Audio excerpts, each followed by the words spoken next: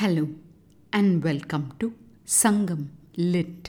This is Nandini Karki, and in this episode we perceive how humaneness soars even in the midst of suffering, as portrayed in Sangam literary work Kurundogai 224, penned by Kuvan Maindanar. The verse is situated in the drylands of Palai and speaks in the voice of the lady to herself, passing on a message to the confidant listening nearby. கவலை யாத்த அவல நீள் இடைச் சென்றோர் கொடுமை எற்றி துஞ்சா நோயினும் நோய் ஆகின்றே கூவர் குரால் ஆண் படுதுயர் இராவில் கண்ட உயர்தினை human போல துயர் பொறுக்கல்லேன் தோழி நோய்க்கே. More torturous than that is the core theme of the verse. The opening words Kavalai Yatta Avala Neel Ide, meaning the long path in the dry branching spaces filled with yar trees, situates the song in the drylands, the region symbolizing separation. In the phrase Tunja Noyinum Noi Agindre, meaning a disease worse than the sleepless disease, echoes the core thought mentioned. Extending the theme of affliction continues Kural Anpadu Tuyar, meaning the severe suffering of a tawny cow. There's a phrase Uyar Tine woman which talks about a mute person, and what's curious about this phrase is that there's the Tamil grammatical marker used to denote beings with 5 senses, in other words humans, given as an adjective to this word. Scholars explain that the word woman also refers to an owl, and so as to explicitly state that the verse refers to a mute person and not the bird, the marker of Uyar Thinai has been added, ending with the words Tuyar Porukkallen Tholi Noike, meaning I'm unable to bear the suffering of my friend's affliction. The verse welcomes us to listen with empathy.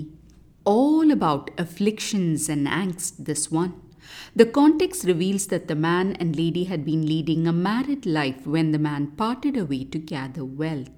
As days roll by, the lady languishes in his absence, and the confidant worries whether the lady has the strength to bear with his parting. One day, when the confidant is in earshot, the lady says, amidst the forking spaces filled with yar trees, to the long drylands path he left.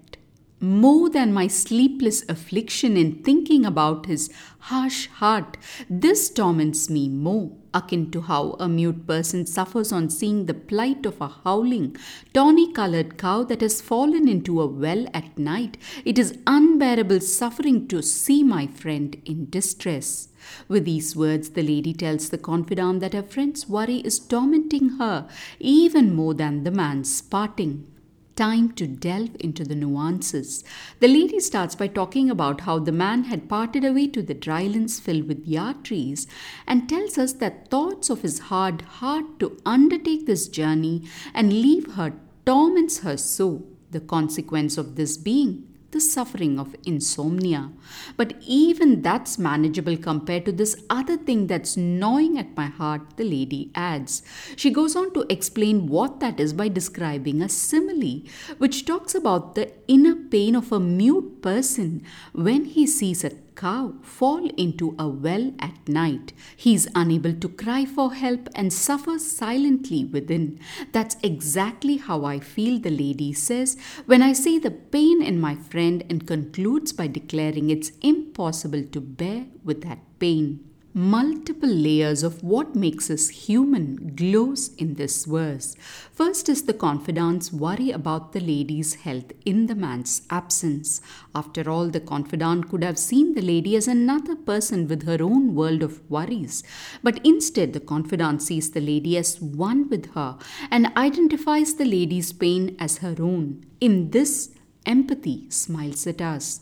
Next is the simile which depicts the innate compassion of a disabled person for the suffering of another life, even though that life is not that of another human. Here's an instance showing how love breaks boundaries and extends across all life. And finally, in the act of the lady declaring that she feels the pain of her friend acutely more than even the distress of her beloved's parting, there's a hidden sense of gratitude. Instead of feeling entitled to the affection and care of the confidant, the lady recognizes and acknowledges the worry in her friend about her own well-being. With so many positive threads of emotion, the lady and confidant will surely find a way to rise above the suffering that surrounds them. In that shines a lesson for all humanity, which says the true path out of suffering can only be laid with compassion towards others. Thanks for listening to this episode of Sangam Lit and journeying with me to ancient lands and minds. Please visit nandinikarki.com to share your thoughts and do spread the word about Sangam Lit. Until next time, Nandri Vanakkam.